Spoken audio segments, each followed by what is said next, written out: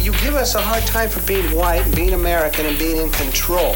I did more for our black population than anybody other than Abraham Lincoln, okay? And nobody's even close. If you have a problem figuring out whether you're for me or Trump, and you ain't black. It's our God, Jesus Christ, has turned the tables on you. Amen. Victory. I hear a sound of an abundance of rain. I hear a sound of victory. The Lord says it is done. I bet he can't wait to go home and become a black man again. This is Profane Faith, a podcast that engages faith on the margins. Faith that has been labeled profane, nonconformist, and or out there. We'll be exploring the intersections of the sacred, secular, and profane to find God. We won't be trying to answer difficult questions. Rather, we'll be engaging them and asking better ones regarding faith, race, gender, and religion. I'm your host, Daniel White Hodge.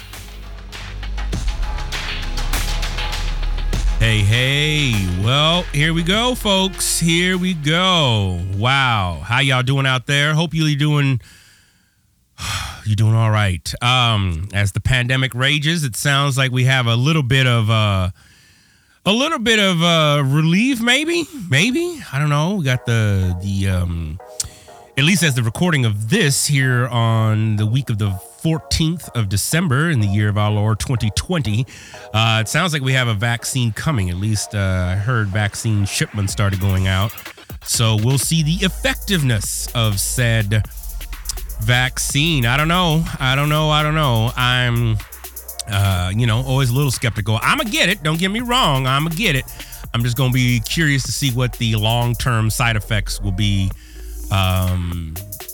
with that. So, we'll see. At any rate, here we are. I think, what is this, Advent season? I think something like that. That's what's going on and all that good stuff. I'm excited about this week's conversation. This is, so I've had Janelle on before. In fact, I'll have those in the show notes, as always, at whitehodgepodcast.com, and you look up Profane Faith, and there you have it. But I have not had Patrick on before, and Janelle actually reached out and was like, hey, you want to be on a panel dealing with, racial justice as preparation for the second coming? And I was like, oh man, initially I actually thought it was just to be a spectator. I was like, hell yeah, I want to listen to that. But then she was like, nah, I want you to participate. So I was like, of course, yes. So this is what I was talking about a couple weeks ago, and I had the opportunity and privilege to record it and put this conversation out. It's a great conversation in regards to faith, the eschaton, end times in relations to where we're at right now,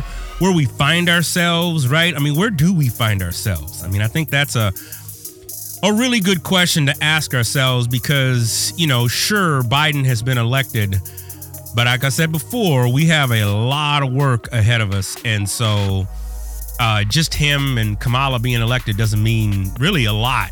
And ultimately, there are bigger tears in the fabric of what we call Western civilization. I'm going to start to unpack some of that later on in the podcast. I'm really, I'm really curious to see what y'all think as well. And as always, remember there's a question, a little link, Google form on the website for Profane Faith. So if you're interested, want to post a thought or want to post a question, it's there on the website. Don't forget, and you can just fill that out, and I'll answer stuff or engage with it on here on air. You know what I'm saying? So yeah, don't forget about that.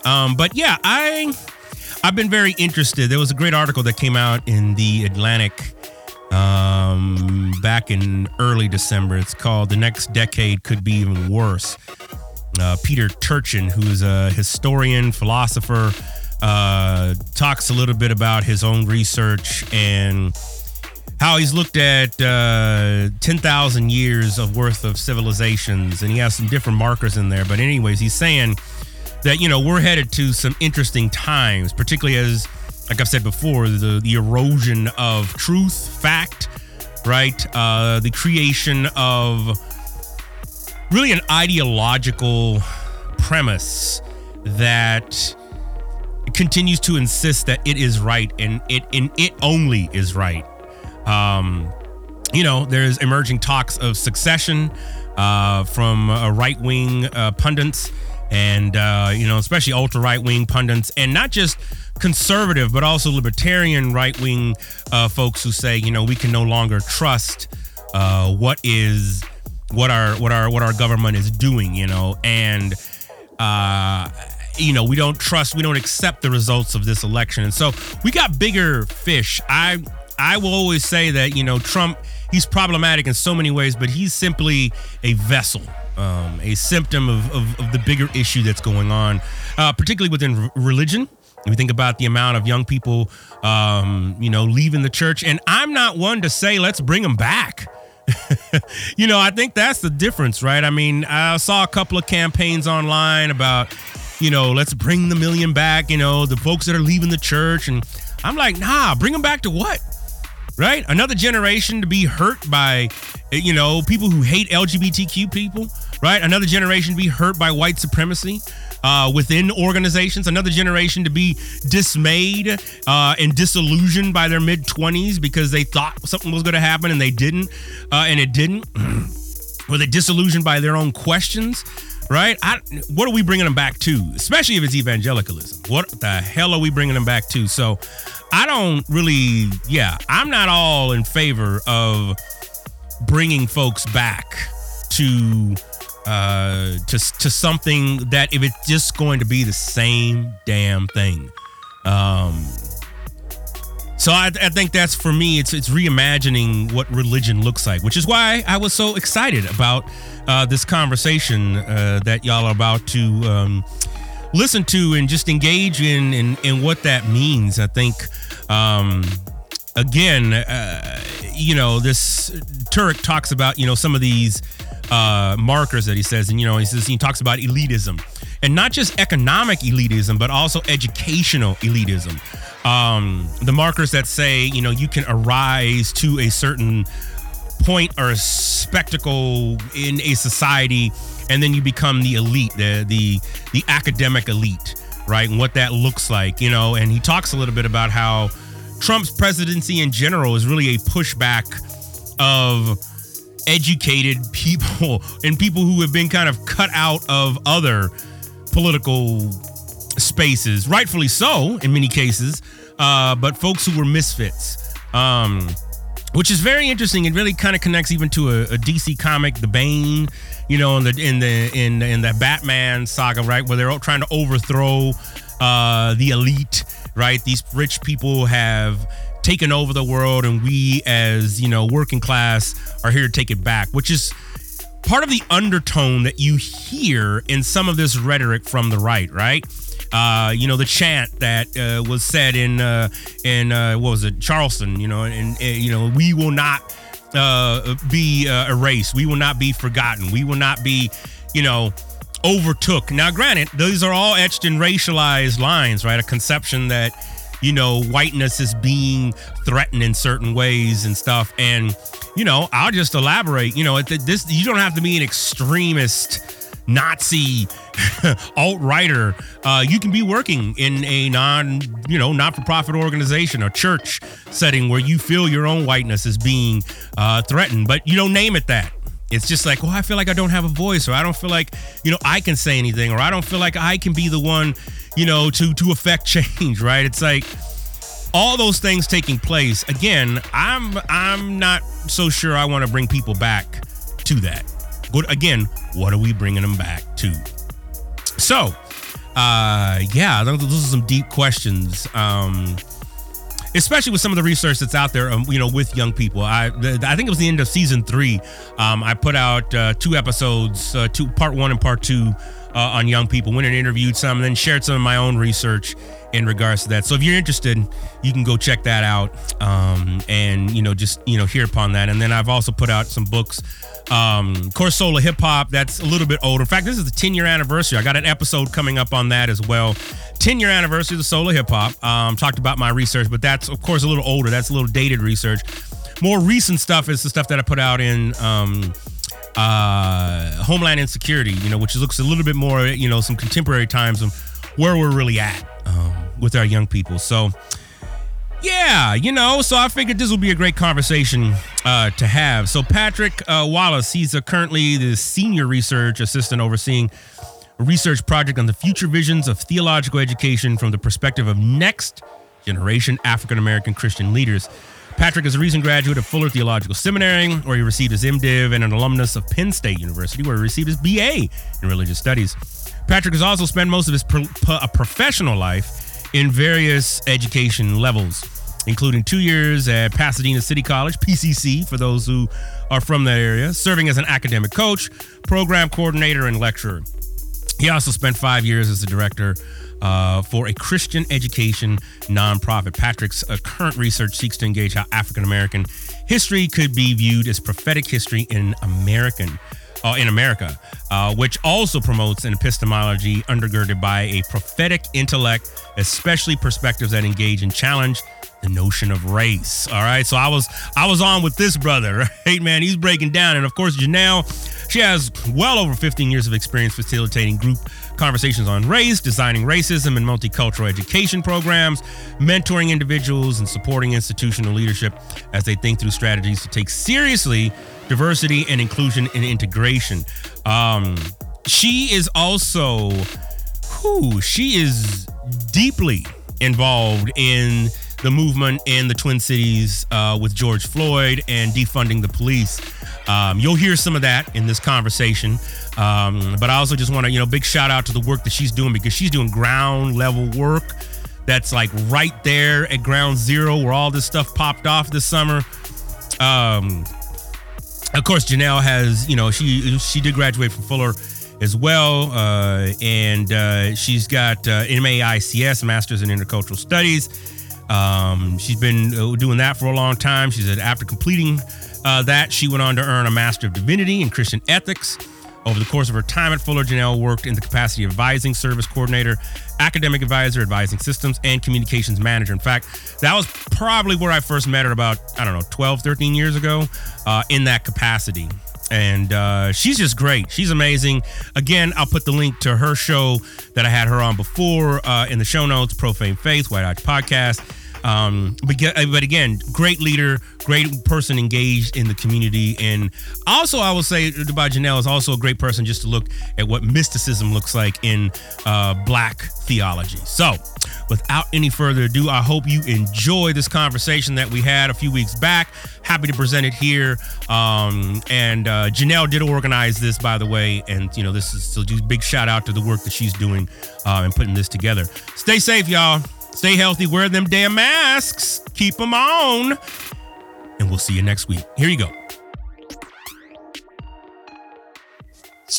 right. Hi, everybody. Thank you all for being here. Today, we wanted to have a conversation, a part of our Advent conversations on race that Janelle explained a little bit before. In this conversation, we want to be talking through different themes of Advent in this series. So Advent, for those who may not be as familiar, within the Christian liturgical calendar, this is the time leading up to Christmas where we reflect on not only Christ's birth, but the second coming of Christ.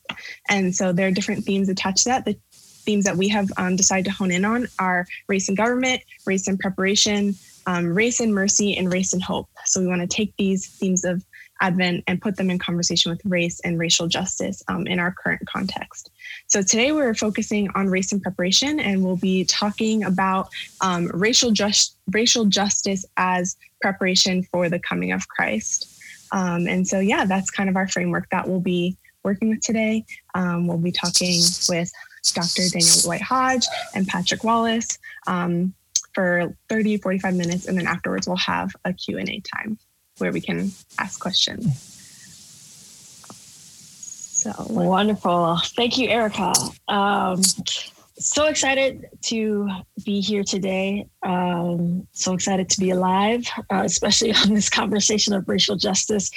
So for those of you who don't know, I live in Minneapolis and I work at George Floyd Square as well as a volunteer. And so last night we just had a police invasion at George Floyd Square. And so this conversation for me is really ripe to be able to think about our faith and what does it mean to actually be working and doing the work of racial justice as a form of preparation. And so really glad to have Dr. Dan Whitehodge here and Patrick Wallace. Dan looks like he's ready to go podcast style. I'm like, he has like the ultimate setup. I'm just trying to keep up with y'all. He stays ready. So I love when I have conversations, so I don't miss anything. I love for my guests to be able to self-introduce and introduce how you want our listeners to be able to know you. We are recording. We were going to do live stream, but Zoom wasn't connecting properly. And so we're just recording it and then we'll be posting it online for people to engage in the future. But so Dr. Dan, why don't we start with you, kick off, do a self-introduction and let the people know what you want them to know about you. Absolutely. Well, thank you so much for having me, Janelle. In fact, funny thing, when Janelle posted this in this little text thread that we are all a part of, I actually thought it was to come and just to hang out and to listen. And I was like, oh, yeah, front seats. I'm going to have my popcorn ready. I'm going to be, preparing for Jesus and the end of times and social justice. And Janelle was like, no, I want you to participate. I was like, oh, dang. So I am thankful to be here and thankful to be a part of this conversation. I am an educator. I've been educating in higher ed for almost 20 years now. I'm in Chicago now currently. I'm from California. And I'm a professor of intercultural communication, and my research looks at some of the interests of the intersections of the sacred, secular, and profane, particularly how hip hop manifests and deals with theology and religion, really. In some of my newer areas, I'm looking at, how media, how in the era of Trump, right, can we have such an algorithm, if you will, of the loss of truth and fact, right? It's like everybody's truth is equal, including Nazis, right? And if you don't allow Nazis to speak, then somehow you're now being you're hindering justice and you're doing this. So I'm curious as to see how that all connects. And of course, how white evangelicals have supported that. That's kind of me. I do a podcast called Profane Faith. It's a weekly podcast. If folks want to find out more about me, and by the way, I am recording this as well. So this will probably be on one episode or so. I'm at whitehodge.com. So I'll stop there. A little brief introduction. Thank you, Dr. Dan. And Patrick, your next brother, will you please self-introduce?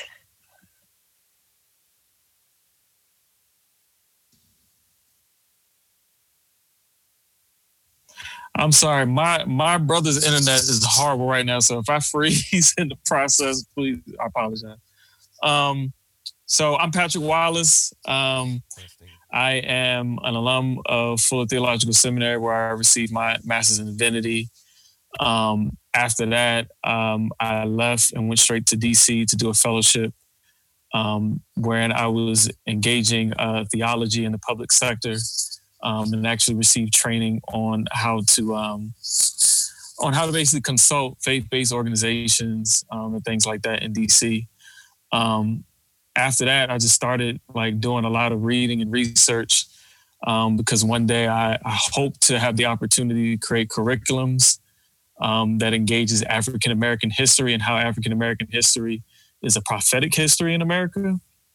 And so either, doing that and creating my own, organization or creating my own consulting firm, or maybe just going back to get my doctorate and doing more research. I haven't figured out how I'm going to engage that, but that's one of the things that I'm interested in right now, and why I'm interested in this conversation, especially. So that's a little bit about me. And I'm currently at my brother's house in Philly right now. I moved back to my hometown finally after 20 years of being away. So it's good to be back home. Wonderful. Thank you, Patrick. So let's kick off. I want to say that Advent is a very interesting season in the church calendar for me, because I grew up in a small Black church where our pastors had like high school education, and were just doing the best they could to follow Jesus and pastor people to follow Jesus. And so the church calendar wasn't a thing that I knew about. And it wasn't really until going to like theological education that I started to hear about this thing called Advent. And like any Black person that goes to predominantly white Christian school, and you don't know anything that they're talking about because your church did not teach you those things. You just fake it till you make it. Like, you don't ask questions. You don't ask like, what is Advent or anything. You just, you work like a little kid, and then you listen and you try to piece things together. So I actually first thought that Advent was just like, oh, another word for Christmas. Like, we're just leading up. It's like pregame till Christmas. And then it really wasn't until like towards like my latter days in seminary that I learned that it was about the second coming of Christ and not the first coming of Christ. And I was like, oh, that's weird. But I was like, let's roll with it. And then I entered into a Black Episcopal church for some time, and that really helped me begin to have a little bit more understanding about how we think about Advent in terms of waiting for the second coming of Christ. And in today's topic, we're taking the theme of preparation and how do we prepare ourselves for the coming of Christ. And because of the work that we do at Racial Agency Initiative is all centered around the work of racial justice. We wanted to have a unique conversation, and specifically looking at the work of racial justice and how we use that and leverage that as a part of the Christian faith tradition as preparation for waiting for the second coming of Christ. And really to play with that idea, to think through that, to imagine that, because we're in a time where 2020 has been deeply rooted in race tensions. Like, the race tensions are so thick. It's, to me, I compare it to like living in California, and whenever you're driving on the side of the roads and they have those like meters that say like how high the fire threat is, and then you have like low to like, and it goes like green all the way to bright red. Like, we're in bright red right now in the United States of America for race tensions. And so I think this conversation is extremely important for people of Christian faith to be having in terms of where does the work of racial justice fit as we prepare for the coming of Christ. Because I've seen a million memes about like, we don't need to deal about race because Jesus is coming and Jesus will fix it. Jesus will fix it all. And that's really problematic theology. And so the first question that I'm going to pose to Dan and Patrick, and you all can take these questions as you please. There's no particular order. We could play around, and Erica can jump in as you feel so led as well. But the first question is, how does practicing racial justice prepare us for the coming of Christ? Where's the connection? Is there a connection? How should people be thinking about racial justice? Because most people are just going to think about racial justice in terms of like thousands of people marching on the streets whenever something goes down. What does that even have to do with the coming of Christ?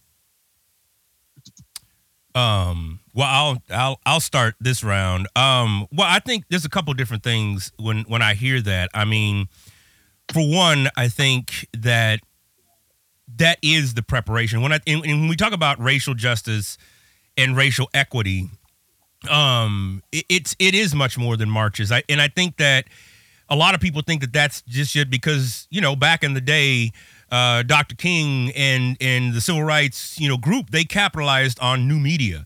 Television was a new media during the late 50s and 60s, and people really hadn't seen. In fact, one of the reasons the Vietnam War ended was because of television. People saw the actual films and the battles of what was happening and how war was actually being played out. So you couldn't just print anything like you could in World War II. Now you had live captures of what was going on. So people were like, oh my gosh. And so we're in a new media right now. We're also at a time where Black death in particular, Black and brown death, is just commonplace.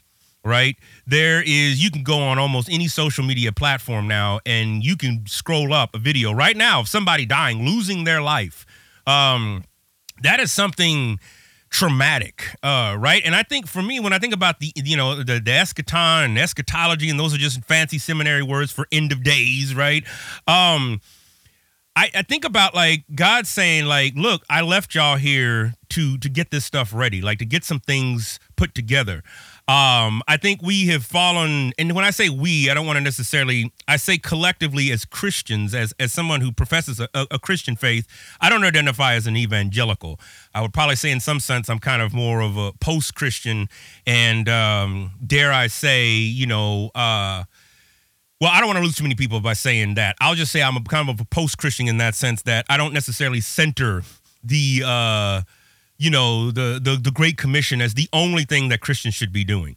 And by that, I mean that, how do we look at living on this earth with what we have?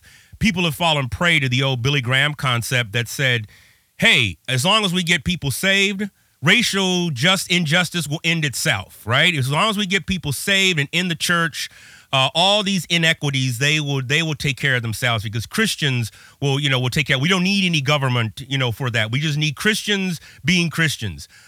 Well, we're 50, 60 years into that, and, we're still dealing with some of the same things we were dealing with. And this, for me, part of me is particularly now as I look at that, I grew up as a Black Seventh-day Adventist, so it was all about Third Angel's Message and Isaiah and, the Lion. I mean, you had people coming in and doing all kinds of art and crazy stuff, right, in church. This is what Isaiah was talking about, and this is Jeremiah and the prophet. I ain't there no more. I'm just going to keep it real. I think we're a few thousand years off from that, but I do think that God in some way is saying, y'all gonna be able to get this? Like, are we gonna have to start over? Are y'all gonna be able to get this? Y'all really, the whole least of these things, are you really gonna be able to understand what that means in this day and age? You have the most technology, right? You have all these things. It's like Tupac said, there's no reason why somebody should be homeless and people still hitting the lotto for $50 million, right? It's like, wow, yeah. How do we engage with the material that we have, right? We have running water. Do you know how indoor plumbing, you know how many thousands of years humans existed without that? I mean, and so the fact that we have these things, yet we're still dealing with some of the basic concepts that one particular group thinks they're better than. And because of, again, and Trump for me it's easy to put everything on him. He was a manifestation of the harm and the cancer that has been particularly here in the United States for a very long time. So for me, this is preparation. Like, how are we supposed to get to heaven? And we still looking over the corner, be like, well, who's that over there? How come they got here? I mean, think about it. Jesus had all these conversations with the disciples, like the great banquet, and he's telling them, like, look, these fools over here, they coming in just as they are. And the disciples pissed as a mofo, right? They're like, wait, we did all this work. We did all this stuff over here, Jesus. How you going to let them in and put them at the banquet table? And Jesus is saying some crazy stuff, which is why we can talk more about Jesus, because I think Jesus was just a radicalist in so many of the ways. Tell us about Jesus, Dr. Dan. Oh, man. Well, Jesus. I mean, I think, in fact, I was just on another podcast yesterday talking about, I think we have missed the aspect and the components of the historic Jesus. Jesus as a radical, I'm going to go and put a foot in somebody's ass. And he, and this is the thing when people say, oh, we got to sit down and reconcile with one another. Janelle, you know this. I mean, you know this right now with your city council, right? Ain't nobody trying to reconcile with you. Jesus did not sit down with the Pharisees and Sadducees, either within the canon that we have and also paracanonical literature. He never sat down and was just like, all right, let's work this out. All right, I know we have our differences, and let's see what we know. That is a fallacy. That is a construct of what I like to call a settler colonial evangelicalism that the Eurocentric mind has put forth, that somehow we as people of color are supposed to somehow forgive our oppressors. Meanwhile, they will use violence, they will use oppression at any turn they want to and justify it, right, in the name of God. That, for me, I mean, that goes into the whole Pablo Freire and pedagogy of the oppressed. I'm like, no way, Jose. Right. So for me, Jesus was a radicalist. He worked on the Sabbath. He came in, and in fact, he had strong words for all the church and city officials. And he's talking to like, I am the way and the life. I mean, for all of that to be like, man, people were like pissed at Jesus. Like, how dare you say we have to eat your flesh and drink your blood? People miss that concept. And we get this friendly Jesus that never really said much. No, Jesus had a foul mouth when you read the scripture for what they really are. And again, that's part of what the Christianity that we have before us has debilitated so many people of color to actually take the action that we need to take. And I don't know. I don't know what that's going to look like. I genuinely don't have the answer, but I know that the way we're doing it isn't working. Thank you, Dr. Dan. Patrick, you should win first, but we're going to let you talk. I don't know, like as what I've been thinking about, because especially as I've moved, I lived in DC for 2 years, moved back to Philly. Been reading a lot of Willie Jennings and J. Cameron Carter. And I remember listening to a talk with Willie Jennings, and he talked about how, he talks about, sharing space and community and stuff like that. But he says it's very sickening. It's a sick idea to think that people who live just 3 miles from another group of people who may be struggling and think that their struggle is not connected to them at all. And I think that as I'm looking at, especially in DC, I mean, gentrification is rapid. Like just in the 2 years that I've lived there, on the neighborhood that I lived in, it was a lot of Black people. Within 2 years, I'm seeing nothing but white people walking their dogs. And just seeing the effects of the neighborhood, seeing more police presence, seeing, a lot of the young people who, especially during the pandemic right now, we've had a lot of situations with a lot of young men, and a lot of young men have been shot and killed. And so, like, I'm just thinking a lot more about, like, what does it look like for us, especially Black people in the community, to build community?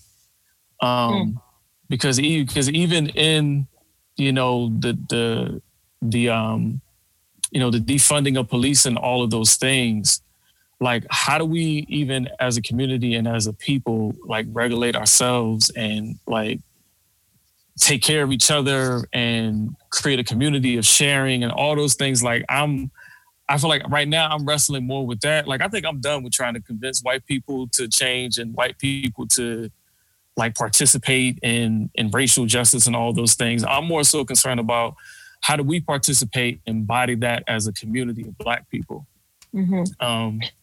Especially, the things that I see going on in places like Philly and DC. I feel like we as Black people, we need community, and we need to take care of each other, and we need to, exhibit what I see in the book of Acts, wherein, the church has become a community of sharing. And that's how we know that they are, that's how they know that the Holy Spirit has transformed that community through their sharing. So, like, those are the things that I'm thinking about in terms of racial justice and all right now.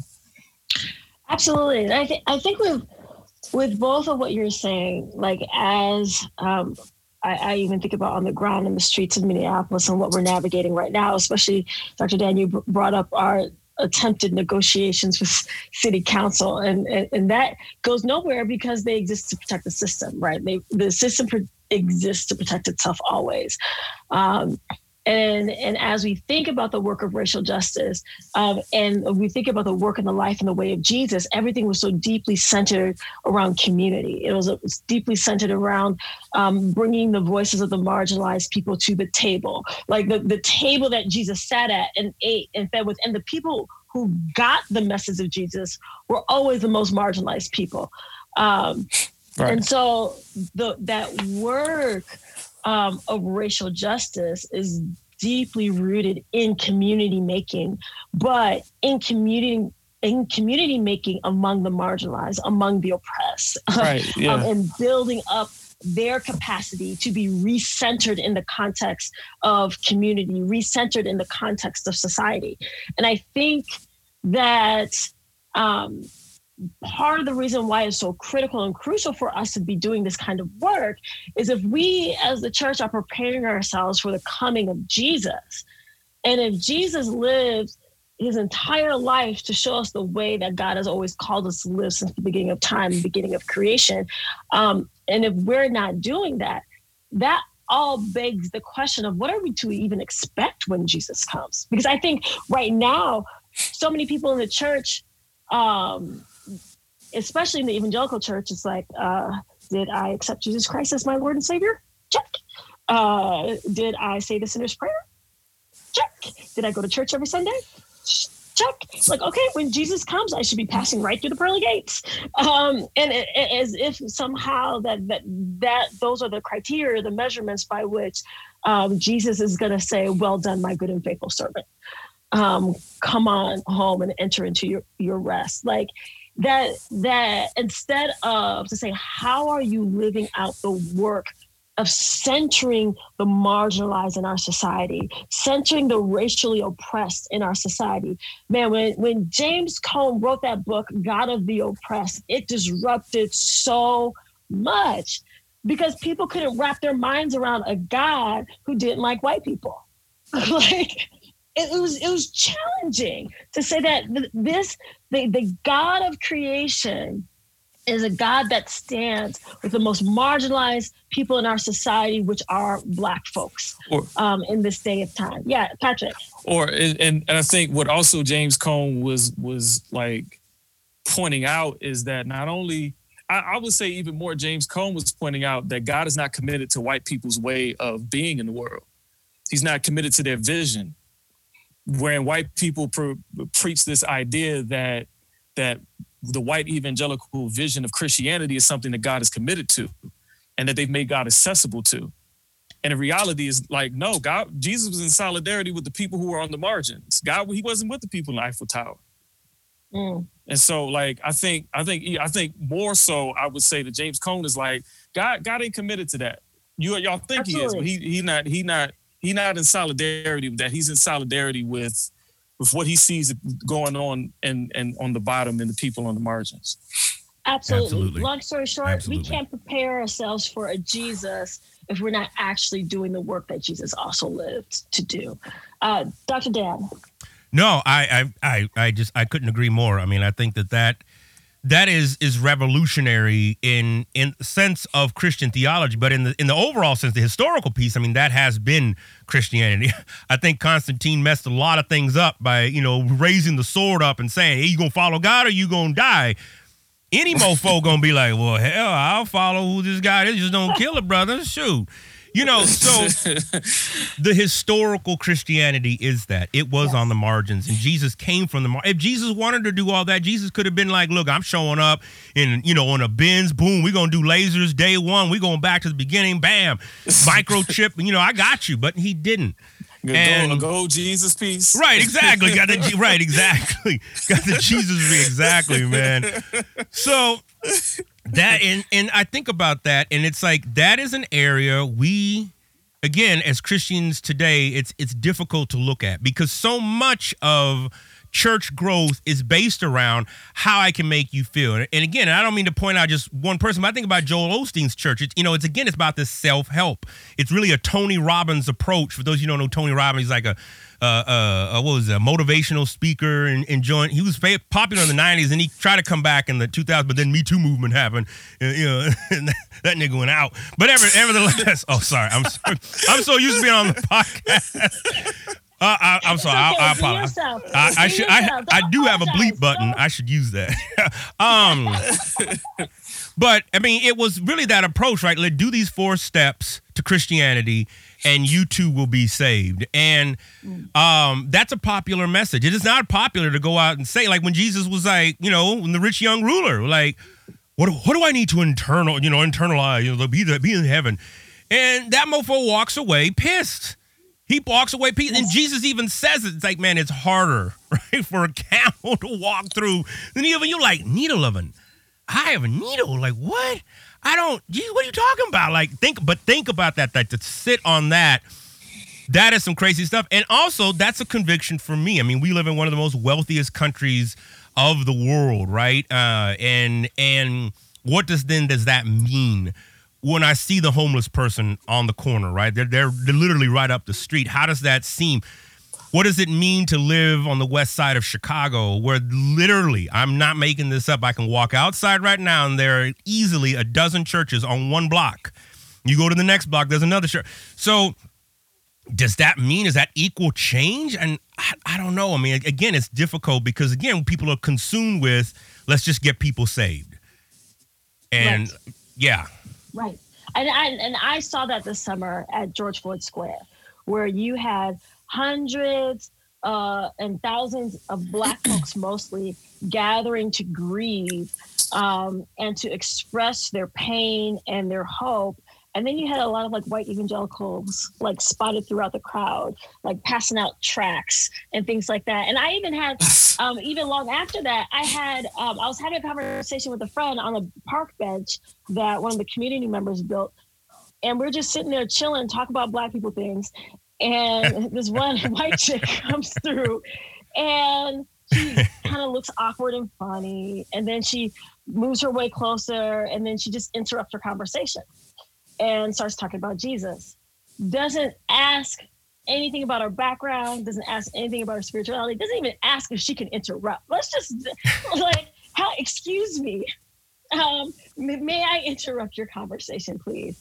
And I am sitting there thinking, this is why people don't like Christians so much. Like I like this is just rude. Like but you're more so concerned and thinking about, is my soul going to be saved? Then you are actually concerned about my humanity in that moment. And what does that relationship look like? And the fact that I'm here in this space and I'm having another conversation with a Black sister, and in your mind, or not even in your mind, but what white people tend to do is white Christians tend to do a lot is just take up space, right? They just come in, take up space, and descend their agenda upon everybody else with the assumption that nobody else knows God except for them. And until they hear out of our mouths the 4 spiritual laws, then they won't be satisfied and they won't walk away and they won't go away.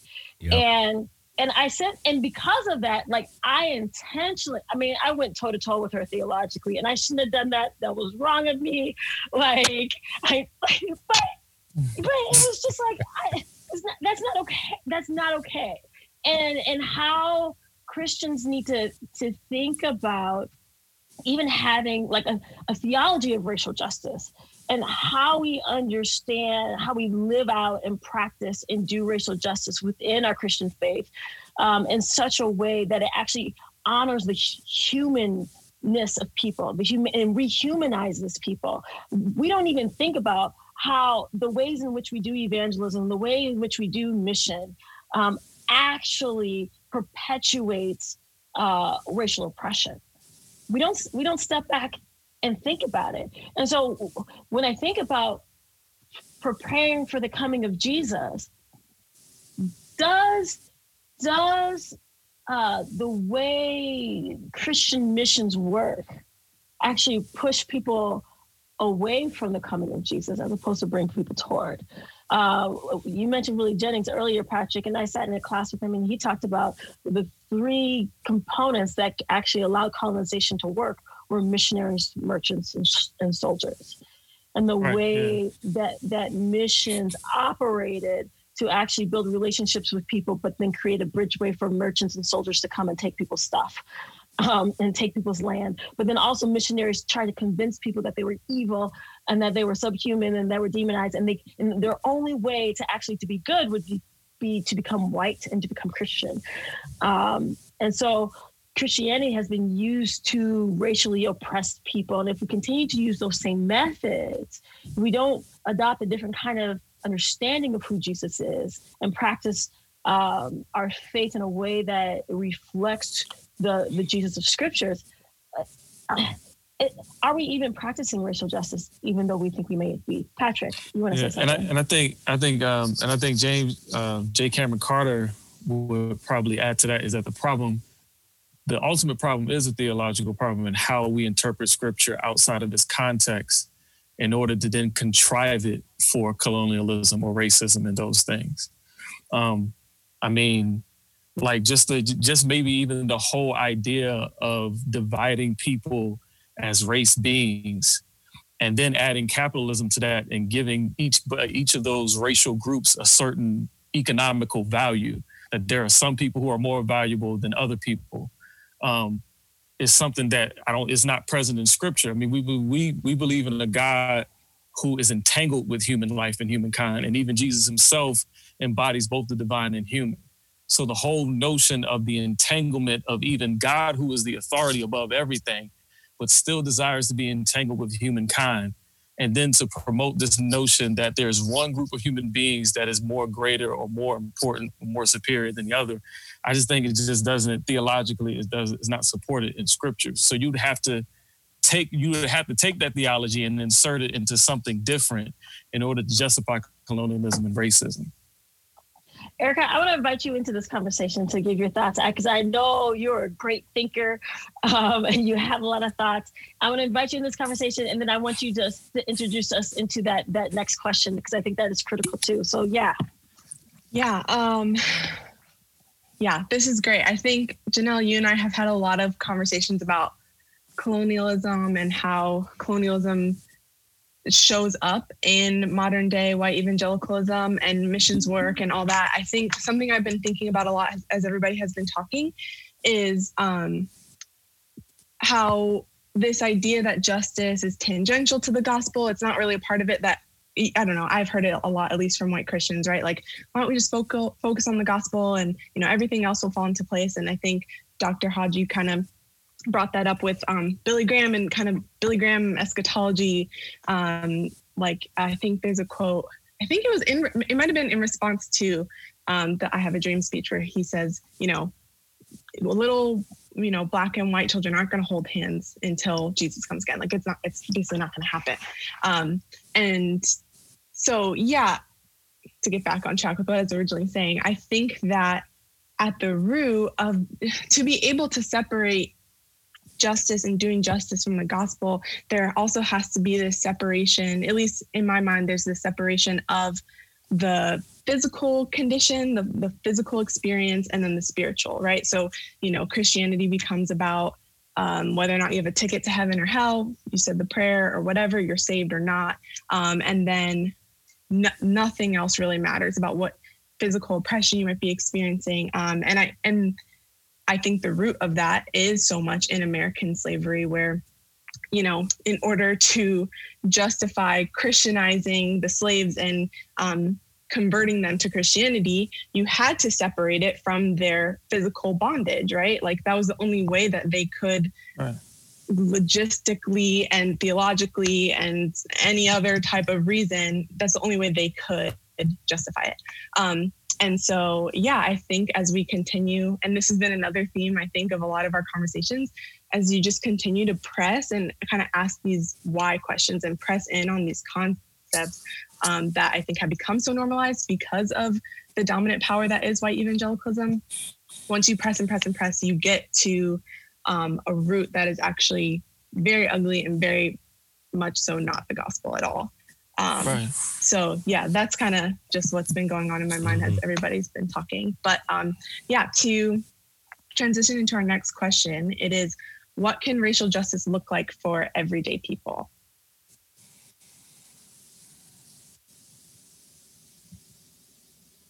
Ooh, that's I mean, I'll speak. I mean, as I've been fortunate enough to be a part of an array of different organizations. I'll speak first on the concept of defunding the police. I was a part, when I lived in California, I lived in Pasadena. And so Northwest Pasadena was, traditionally known as the hood, right? However you want a terminology. But, people always think of Pasadena as the, Rose Bowl and Rose Parade and on ice. But no, this is an entire swatch, as we know in most cities, right? Of the community that people didn't talk about. So, there was a shooting downtown, and I remember the mayor was talking about, what can we do? Like, well, it took that to get you to, but whatever, let's get involved. And it was a sense of, let's take money out of the millions that we're giving the police and actually put this back into the community. So I was a part of it was like a 12-tier system. I was one component that was also part of the policing unit. Then those people came from the community. The two brothers that were on watch in our area came from the community. So they knew the culture. They knew people. They knew Miss Jackson up the street, right? They knew Sister So, right? So they knew the levels of what was going on in there. Those policemen also acted as watch guards when other cops tried to show up in the territory, and they could be like, hey, hold up here. You're getting into something, like, hold up. So when JJ has a problem, I may get a call. This other organization may get a call, like, hey, you know what? Brother Harris, he's off his meds right now. He's on top of his roof. We need y'all to come down here. If a fight breaks out right up the street, my park used to be synonymous with just, middle schoolers fighting and stuff. They would call me, the cops would call me and be like, hey, just so you know, you got some boys up here. If you want to come out and handle this, otherwise, we go in, it may not look good. So this operated in this sense. Violence came down. People in the community began to engage with actually the officers. We began to have block parties. This thing operated for about 8 months until a new mayor comes in and says, what are we doing? We must protect our communities, and what are we doing? We got to put more money back into the police, and we got to crack down on crime. And guess what happens? We go right back to what we normally see. And so for me, it goes back to the wealth of nations. And this is where I feel like I don't know how to get my head around it. If you haven't really ever read the book, The Wealth of Nations, I highly recommend reading that, because it really puts into perspective of where we're really at with capitalism, post-capitalism, neoliberalism, and how like Carnegie and all these cats, Rockefeller, set up the system that we have now of making money, because police are getting paid, right? And we've known this for a long time. It's news to a lot of people. Like, I can't believe there are Nazis in there. Please, it must just mean a few. Like, no. I got a neighbor right now, African American. He's just a little older than me. He just retired from the police force, and he was just like, I couldn't take the amount of white racist cops coming in the force because they wanted to take their aggressions out on black people. He said, I had to get out. This is one of the good cops that we hear about all the time. Had another cat up the street from where I live at now, man, a white guy. He, had his come to Jesus moment back in 2009 and was just like, man, Trayvon Martin, like, oh my gosh, Black Lives Matter. He couldn't be a cop anymore. He was just like, I couldn't legally be in here anymore with the way the system works. And what do people need now? I mean, they need equity. They need the fairness. These people who say, oh, we need the system, just trust the system. Trust violence is not the way. Then what is the way? Because violence seems to work when y'all want it to work. Ain't nobody talking about reconciliation and not rioting after 9/11. After 9/11, it was like, I want an enemy. I want a target. I want to see it on television. I want somebody blown up. I want somebody killed. People celebrating in the streets when Osama bin Laden was killed. We wasn't talking about, oh, let's bring him into the, let's sit down with him, talk with your enemy. Hell no, I want his head. I want his head. And that ties back into media, right? When I did work in Hollywood, I used to work with test audiences. And over again, audiences hate when the villain doesn't get their up and comings at the end of the movie. We don't like it when the villain walks away, right? So all that stuff is bred into us. So all that to say, what do people want? It's like black people have borne the brunt. Native Americans have borne the brunt. Brown folks, by and large, have borne the brunt. Poor, disenfranchised Asians have borne the brunt of this country's boot. And I'm curious to see how this is all going to come to a head, because we're to the generation now that says, look, we already did all the things that you said. Now all those people are either dead or in jail or sent into exile. So what we supposed to do? Just keep asking? Keep waiting? So what do people need? Man, just the basic equity of life. I mean, think about that. Existing. How can I exist and be a person? Why do I have to think about taking up arms, right? Why do I have to, teach my kids, right, what they have to do when they get pulled over by the police? That type of stuff. And we haven't even gotten to, what is it, the levels of the hierarchy of levels of needs and stuff. We haven't even gotten to that. We're just on the basic, I just need to be safe. Can I be safe? You know what I'm saying? And I can go on, but I think for me, that's at the basic level of where we need to be at. Dan, I need you to go into this a little bit more. It's because what is happening right now in America is that word safety is a trigger word. And for many white people, police equals safety. Yeah. And for many people of color, especially Black and brown people, police equal a threat to safety. Yeah. And so can you dive into that a little bit more about how do we navigate that term safety, and what does that need to look like, and how does justice bring safety? I'm glad you brought that up. That's good, because there is a whole culture and ideology around the word safety and comfort for that matter. I mean, there's a lot. I want to feel comfortable. I want to feel safe. When I mean safe, and when I mean, I'm talking about, again, just the right to exist, to know that if there is a law that says, hey, you know, the police pull you over, why are you looking so suspicious that if I act normal, that at the outcome, if they're just pulling me over because of speeding, I know that I can just walk away with a ticket, not getting beat, not getting drug out, or not getting killed for that matter. We can know that Sandra Bland, if she's pulled over again, because there's going to be another Sandra Bland, because nothing's been fixed. Right now, we're in the lull of all this stuff right now, right? Because it's winter. Well, at least it's winter here in the Midwest. I know in California, y'all, man, it's 64. It's cold. You know what I'm saying? Shoot, I thought it was like 34 the other day. I was like, man, it's a little warm out here today. I've adjusted to the Midwest, y'all. We in the low right now, right? So it's just a matter of time, because nothing's been fixed. And then we're going to be having the same conversations again. I think what is depressing about that issue of safety is that after the uprisings in 92, I thought, man, we can just because the community was pulling it together. I mean, again, another example of what happens when people say, oh, we can just get all the Bloods and Crips in one room. That was the case. People throwing down their flags, people trying to work together. Rebuild LA was this initiative, multi-billion-dollar initiative that said they were going to bring over 400,000 jobs to the riot zone. Nothing ever happened. And it's like, wait a minute. You said this, and wait a minute. And so we now have a generation that it's lost the hope, and lost the hope to even have any form of safety.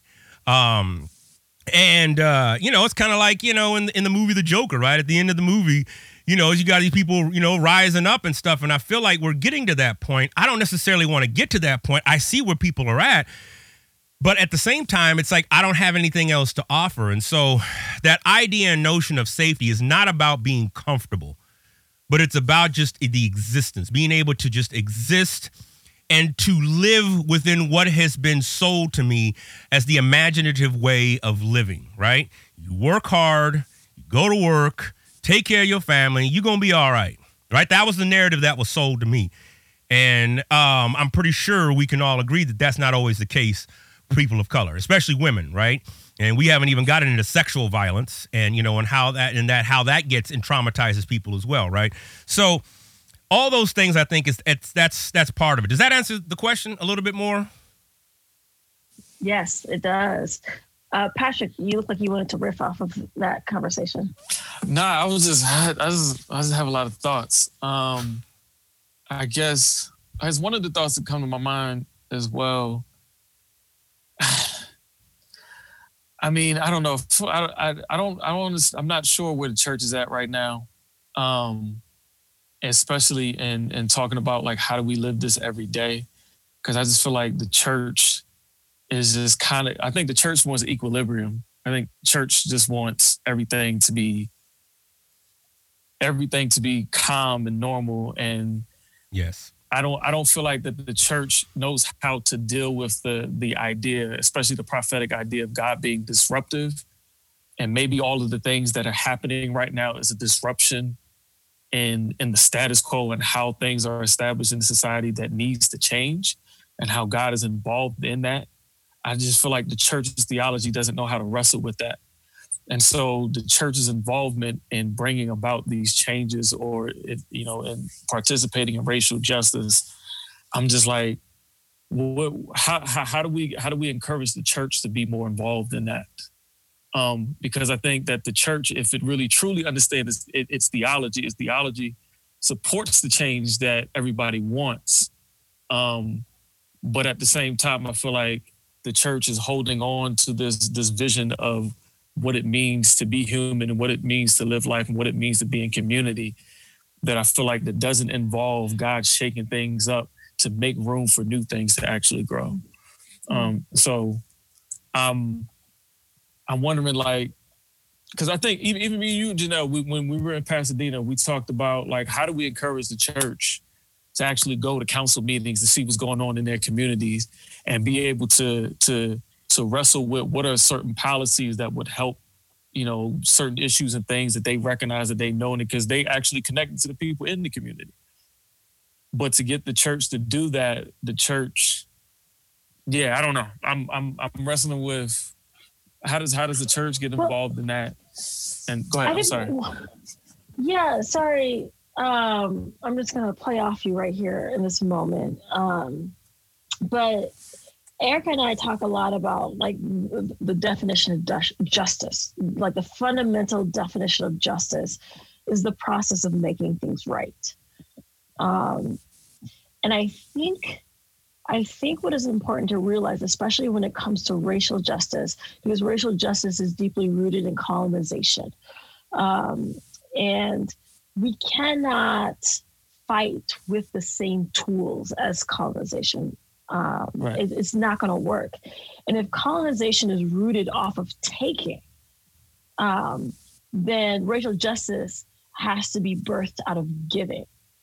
And it's going to take, especially the posture of the church, a deep, robust, fundamental theology of giving, to be able to give of themselves, to be able to give of their wealth, to give of their privilege and the things that they received because of the narrative and the history of racism. Is going to take intentionality to study the history of race in America and internationally. To listen to voices of Indigenous authors, to listen to voices of Black authors, and even to authors of Asian descent as well. I think it's so important for us to recalibrate our understanding of the narratives of history so that we can understand what we have and how we got it and the need to give.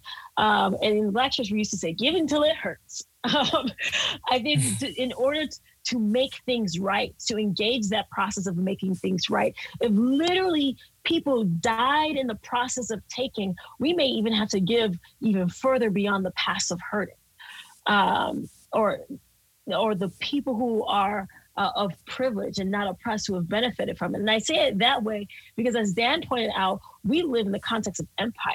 And so there are layers to the kinds of privileges that we have, even as Black people living in the United States. And so where we are experiencing certain oppressions for being Black in America and descendants of slaves, there are also other ways in which we participate in oppression and racial injustices globally by virtue of being in America and our capitalistic society and the way we engage our purchasing power.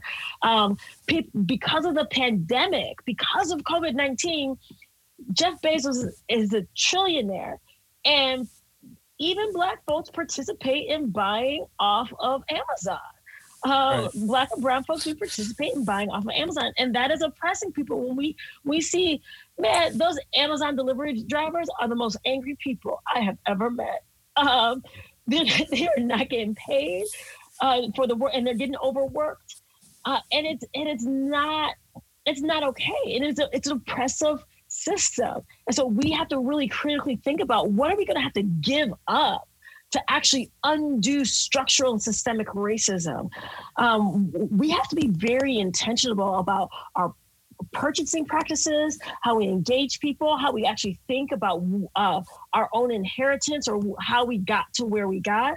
And even if we think that we built it all of our own 2 feet, it's still going to require us to give so that we can help participate in dismantling these systems of racial injustice, which were built off of taking from folks.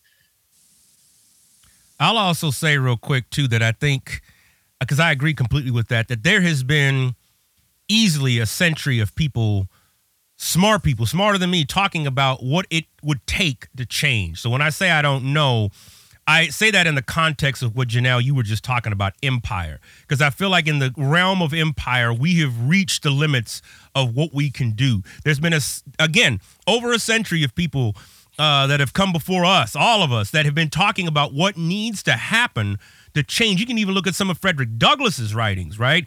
About what needs to happen, what things need to change.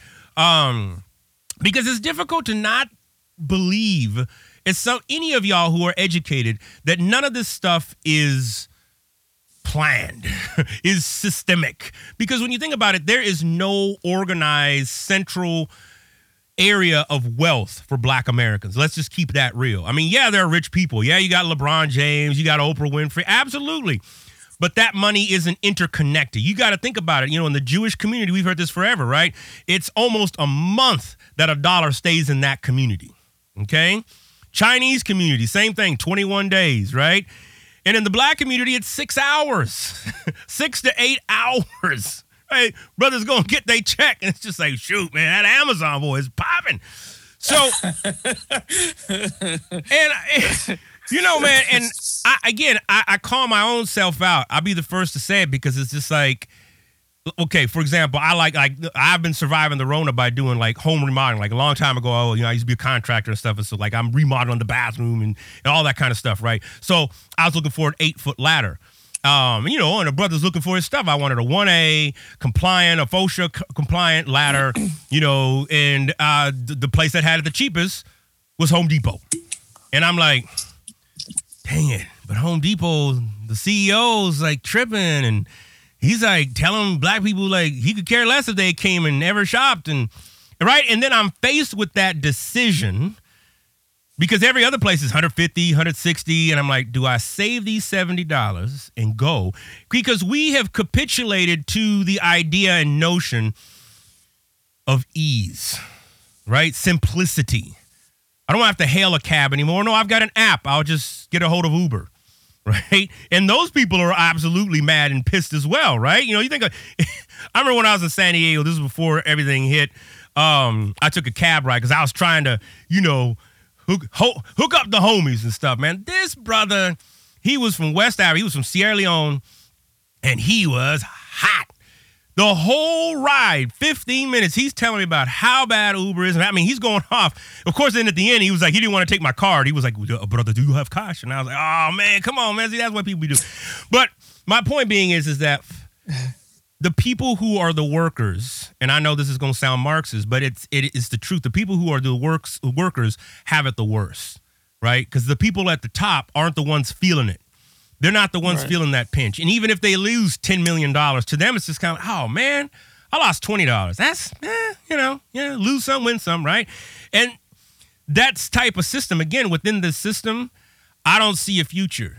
Again, there's plenty of other plans. And you got Ice Cube coming out, with this, the platinum plan. And I'm like, oh, brother, like, you just ignored even the last 20 years of people who've been working in the community daily, that you go to supersede them and then have the audacity to go and talk with Trump. But that's for another conversation. But yes, I will say that there's been stuff out there, but folks have not heeded that. And because we're still separate. I mean, think about this. I mean, think about even in the Christian speaker world, there is no centralized unit for people of color.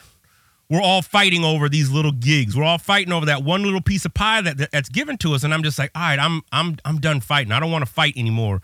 I don't want to have to argue over gigs. I don't want to have to do that stuff. But because we're in the system that we're in system, if I don't get paid, it's like, well, how am I this mic didn't just appear. Like I didn't just pray like, oh, somebody be like and this mic was poof and it was just here, right? You know what I'm saying? So somebody had to pay for it, and that had to come out of somebody's thing. So it's just like, what is the re-examination of ethics in the time of George Floyd?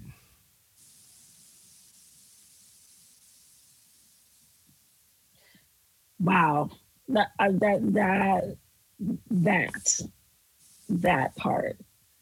I'm going to toss it off to Erica for thoughts and a pitch to the final question. And then also for those of you all who are listening in, if you all want to think about any questions that you may have, you could throw your questions in the chat. And that would be awesome, and we'll engage those as well. Oh, okay. Well, I think I have a lot of thoughts.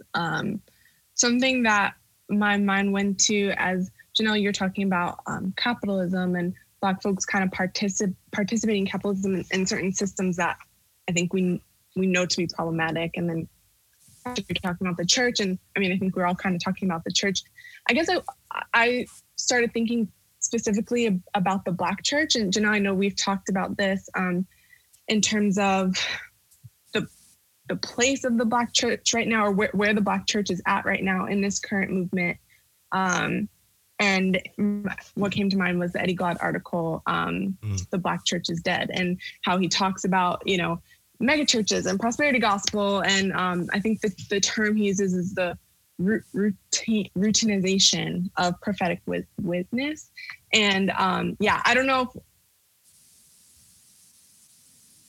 if right now, but to think about is the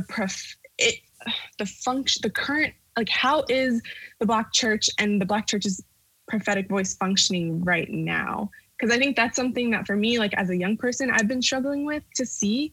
I think a lot of people have talked about how this movement is, secular compared to the civil rights movement and things like that. And so I've just been thinking about that. And so maybe we can think about that as we go into this next question, which I think kind of speaks to a little bit of that struggle that I'm having, which is, what would you say to people who are struggling with putting racial justice and waiting for the coming of Jesus Christ, like, in the same conversation? So yeah, that's our next avenue for discussion.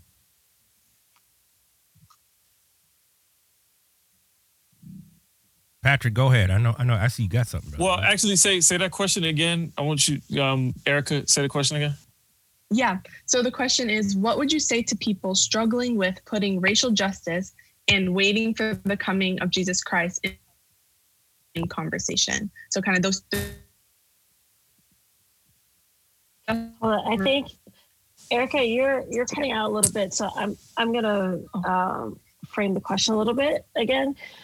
So in the context that, Christianity has been a problematic religion, and there are several people, whether they are within the church or outside of the church, who are even struggling about Christians even participating in racial justice at all, because it's been an oppressive religion in so many ways, from so many angles that you look at it. And actually, there are many people who don't, especially the people who don't understand that there are different expressions of Christian faith. And so how they have encountered Christianity, or whether it be through history or in person, it's been problematic. And so what do we say to people who are struggling with putting this whole conversation of racial justice and waiting for the coming of Jesus Christ in the same conversation, who don't even see that that these should be held together, who look at Christians trying to show up for movements for racial justice and say, go home. You shouldn't be here because you are part of the oppressor. You're part of empire. You're part of the system. And they're not wrong in the United States of America. So how do we as a church hold that? How do we as people who identify as Christian in one way or another hold that struggle of people pursuing racial justice and waiting for the coming of Christ? I mean, I think I've had conversations with people who assume that Christianity, I feel like most of the time their experiences with the Christian church usually comes from a particular context. If they grew up in a context where they haven't been churched, the only understanding that they have of church is the white evangelical perspective, which usually in that conversation, I usually kind of give people my Black church upbringing and the things that I learned and the perspective that I've gained from that. But then you also have people who may have grew up in the Black church who, have experienced things like judgment and criticism because, they're young, or because they listen listen to hip hop music and things like that, that they don't want to be involved in the church and in the Black church either. I feel like the conversations that I've been in, as I engage talking about scripture and talking about the Bible and even talking about Jesus in a way that shows that Jesus is always in solidarity with people, oftentimes with the people that we don't expect, and oftentimes even with those people who think that Jesus don't have anything to do with them, that oftentimes Jesus was often engaging with those very people. And so I feel like the church has to, or even us as Christians, I feel like that we have to find ways of expressing the gospel and expressing scripture that stands outside of those contrived ways of understanding Christianity. I think people are hungering for something new, a new perspective. I think that we oftentimes like fall back on, or I would say a lot of the older saints, when the young people are asking them questions, they fall back on just the scriptures that they know and the things that they learned when they was growing up in church, and just repeat certain scriptures. And a lot of the young people are asking all these questions like, how does that relate to the situations and the circumstances and the conditions of everything that I see going on and I deal with every day? And I just feel like that I don't know if that means that Christians need to engage in a new hermeneutic and a new way of interpreting scripture that's more biblically sound. I don't know if I want to even use that term, but I just feel like that we need something new and different that leaves open more possibilities than what I think those contrived ways of understanding the church or Christianity does. I couldn't agree more. I think that, when I'm in the classroom and, I try to have conversations with folks, and one of the good things about where I teach at is that we get everybody. I mean, yeah, I'm at a Christian college, but, admissions, because them fools need money, like, shoot, anybody can come. It's open enrollment. You don't have to, we're not Wheaton, right?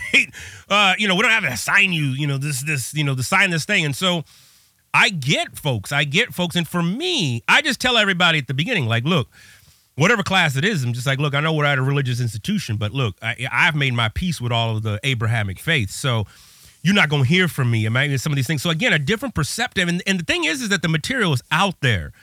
And people want to know about that. And this is for me why I've talked about this for the last 15, 18 years. It's like there's something within hip hop that is a grounding, that is theological, and that is about connecting with the mystic, connecting with the answers. Because just like we've talked about, so much that we were told was the devil. Don't do that. That's new age. It's like, whoa, wait a minute. Like, where did we even get that from? Like, how do we even know that? I mean, how do we even know that this is demonic? Like, if I don't understand it, does that automatically mean it's from the devil? And I think we got to begin to explore that. And that's why, I advocate largely, against only solely presenting one realm of Christianity, right? Christianity is so vast and diverse, and there's so many facets to it that all we've ever gotten. And I had to go to school for this stuff and learn, and read about this stuff. This stuff isn't just accessible at a regular Sunday school worship, right? Nobody's going to talk to you about, how the messianic narrative, appeared at least 400 years prior to Jesus even coming. Nobody's going to have those conversations, right, with you, because people don't like ambiguity. And that kind of goes back to just where our species is right now. We want answers, right? We want to know that when I do this, but we're at the limits of that. We're at the limits. I'm sure there's plenty of people who have prayed to God and asked God not to kill their loved one because of COVID, and they died anyway. And so it's like, we got to have broader answers. Patrick has said that. I think people are also craving the real Jesus, the historical Jesus, because Jesus, it's vastly, that Jesus is vastly unknown about the work that he did in that and stuff. And so I don't know. I think that's part of it. And again, I'll go back to The fact that, there's been people talking about the change for a long time. And I don't know what it's going to take, for major things to change. So I'll say that. I'll leave it at that. Yeah, I think that's another thing that I was trying to say is that we need like a creative exchange or a way to explore like faith and scriptures in a way that like because even when I was having I was working at this restaurant in DC, and a lot of people knew I was Christian. A lot of people knew I went to seminary, and like sometimes like the conversations that we was having started off kind of crazy and kind of explicit. But even in those conversations, like we were able to then also have conversations about faith and spirituality. In the church, you can't do that because you got limitations of what you can't look. Like I've had conversations with young people where they're talking about like sexually explicit stuff, and even within that, then I could create a conversation of talking about what sex means in the Bible. But you can't do that if you're in a church context. I feel like there needs to be a conversation where there needs to be exploration. There needs to be a creative exchange. And I feel like that there has to be a intergenerational dialogue. Because I think the older folks would always be the ones that have the answers when they don't got the answers. And I feel like there needs to be space for us to actually engage each other, because I don't think a lot of the old people understand a lot of the things that are going on in the current situation. And then also you mentioned about hip hop and different perspectives. I feel like hip hop gives us a really good example of true multiculturalism that the church needs to learn from. Because you think about the history of hip hop, like the whole genre of hip hop is a combination of different regions kind of giving their own little flavor and giving their own little artistic contribution to the ultimate genre of hip hop. Whether it comes from whether hip hop starts off in Brooklyn, in the Bronx, New York, but then you got the Houston version, you got the Oakland version, you got church wasn't or for them. The church was separate because they wouldn't even allow the young people to grieve as the young people needed to grieve and express that. And so in even observing, like, I think when we as the church and as people of followers of Jesus can't figure out how to be present with people and to walk with people and to hold space with people, even if it makes us feel a little uncomfortable, I think that's where it begins to tear down the hope and the opportunity to actually be able to move and work in the areas of racial justice together, because we haven't built trust. We haven't built relationship. We haven't allowed people to be fully who they are. I like to tell people all the time, like Peter, we forget that Peter walked with Jesus for 3 years and then cut off a man's ear. We don't allow grace for people to figure it out and to work out their spirituality and to work out their faith and whatever that means. And so we start cutting people off and we start creating restrictions and boundaries rather than holding to our core and our center and our anchor and say, I can go wherever I want to go. I can be in the presence of whoever I want to be in the presence of, because I know I am morally anchored.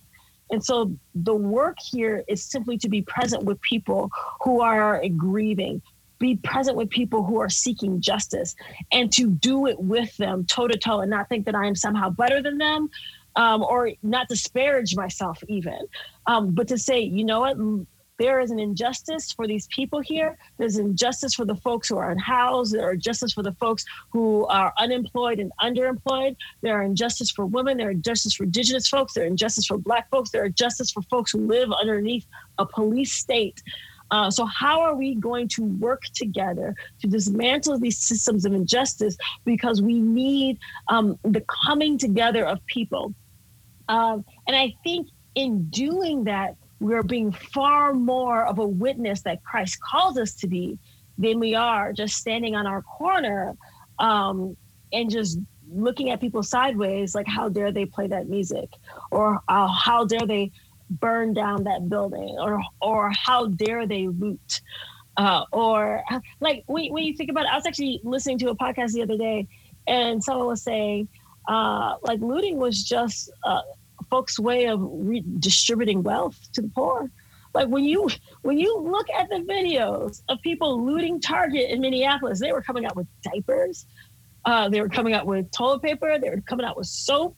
They were coming out with practical things and then redistributing it to the people, except for the Jordans. The Jordan store got took. And it was like the one black-owned business that got took, but that was expected. They had to distribute the Jordans too. That's right. As well. That's right. A lot of people got Jordans in the neighborhood. They need shoes. That's right. That's right. Right. But yeah, we have to think about, what does it mean to be present for people first? And that's the Jesus that we see in the New Testament that Dan opened up with, that radical Jesus who wasn't really judging people for their background, and who was showing up and just being present with people where they were at. And if we can live out that testimony, then people will less question our capacity to pursue the work of racial justice and wait for the coming of Christ at the same time. Great word. Yes. Yeah. I agree. Yes. Yes. Yeah.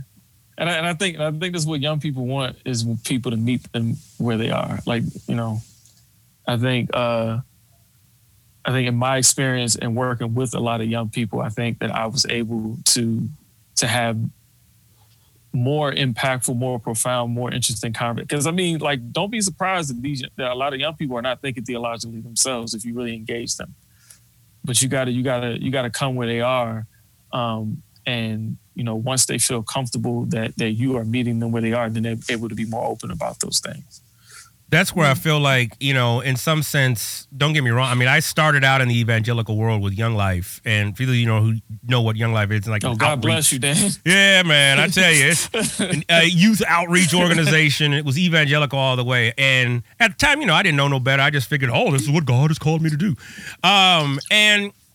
But I will say that there are some ideologies around that. For example, earning the right to be heard. I've carried that in every place that I've gone. Earning that right. Like, I can't just come in, and it's easy, right? With a PhD, and I have letters after my name, and I have a book. Damn it, you should listen to me. I feel like that brother man on House Party. Like, God damn it, what you doing over there, boy? How come you ain't got no day? Turn that music down. It's like, the older you get, it's very easy to fall into that comfort, going back to what we were talking about before, of the middle class or whatever class you landing in. That I think it's important, exactly what Patrick was saying about, I got cut off, but exactly what you were talking about, how we can learn from one another, because far too often as older folks, we just want to kind of lecture and be like, this is what y'all young people need to do. And that joint's going to go in one ear and out the other. I know I have, a kid that was born in 2006. And so she ain't trying to just hear no dang lecture. So right. There are innovative ways and things that happen when there is a collective body of people that are trying to work together. So yeah, I'll say that.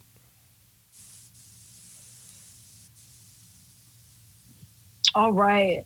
We are wrapping up on our time here. And so there weren't any specific questions in the chat. I've been kind of following the comments that people have been making, and that's been beautiful.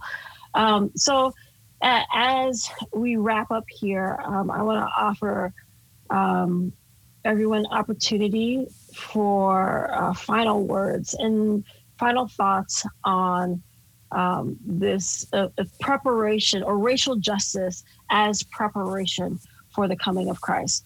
What do you want people to think about as we continue to move into Advent, continue to move in this world where race continues to be problematic?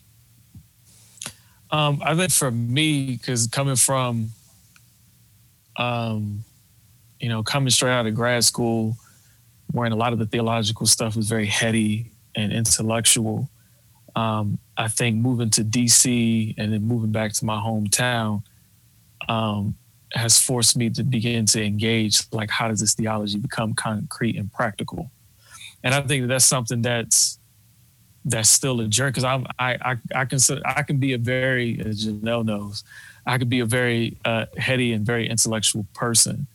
But, when you're living in the neighborhood with 17-year-old kids getting shot and killed, where police is like, when I was in my house in DC, my front door just like wouldn't open. Like, we had to get the door fixed. So in order for me to even grab the mail, I had to go through the back door, go through the alleyway, and go through the front to grab a package.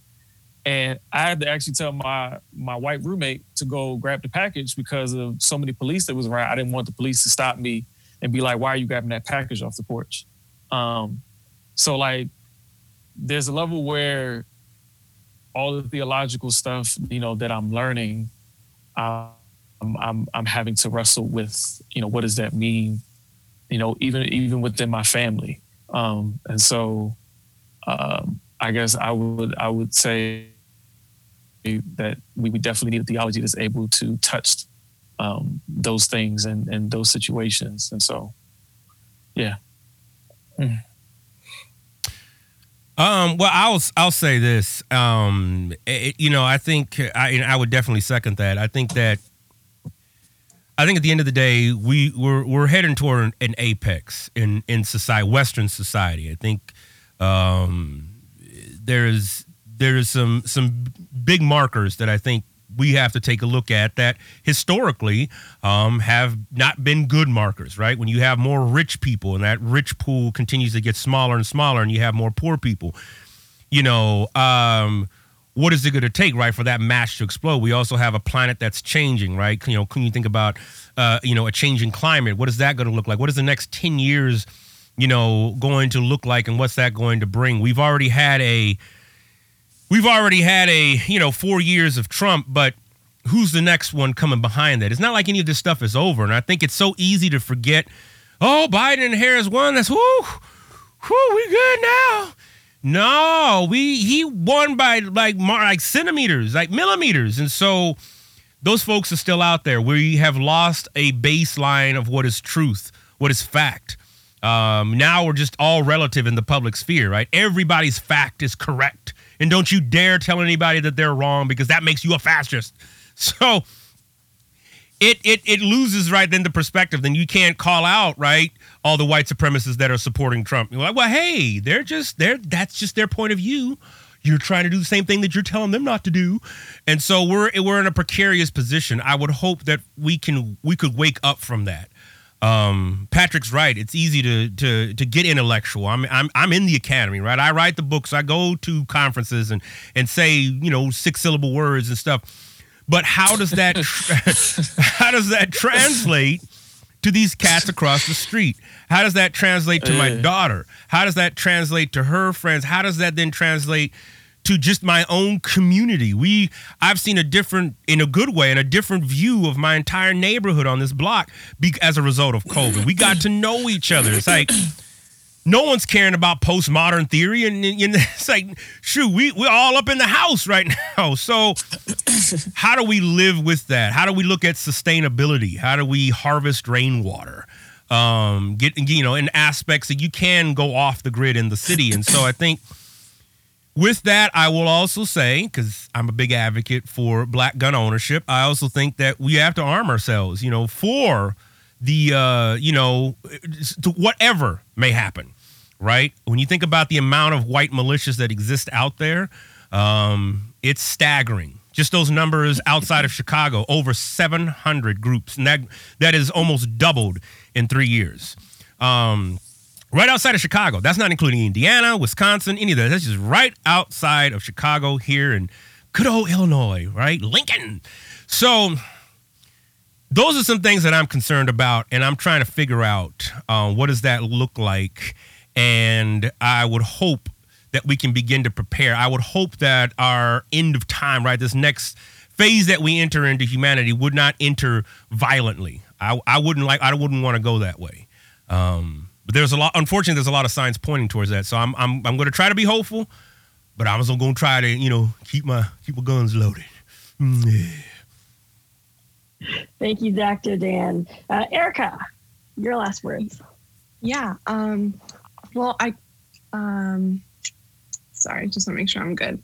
Got a little note that said my internet was unstable for a second, but I think I'll use this last word to. There's a question in the chat, and the center question here is, it says, I wonder if at this day how much actual scripture is truly being passed on as opposed to religious traditions and religious experiences.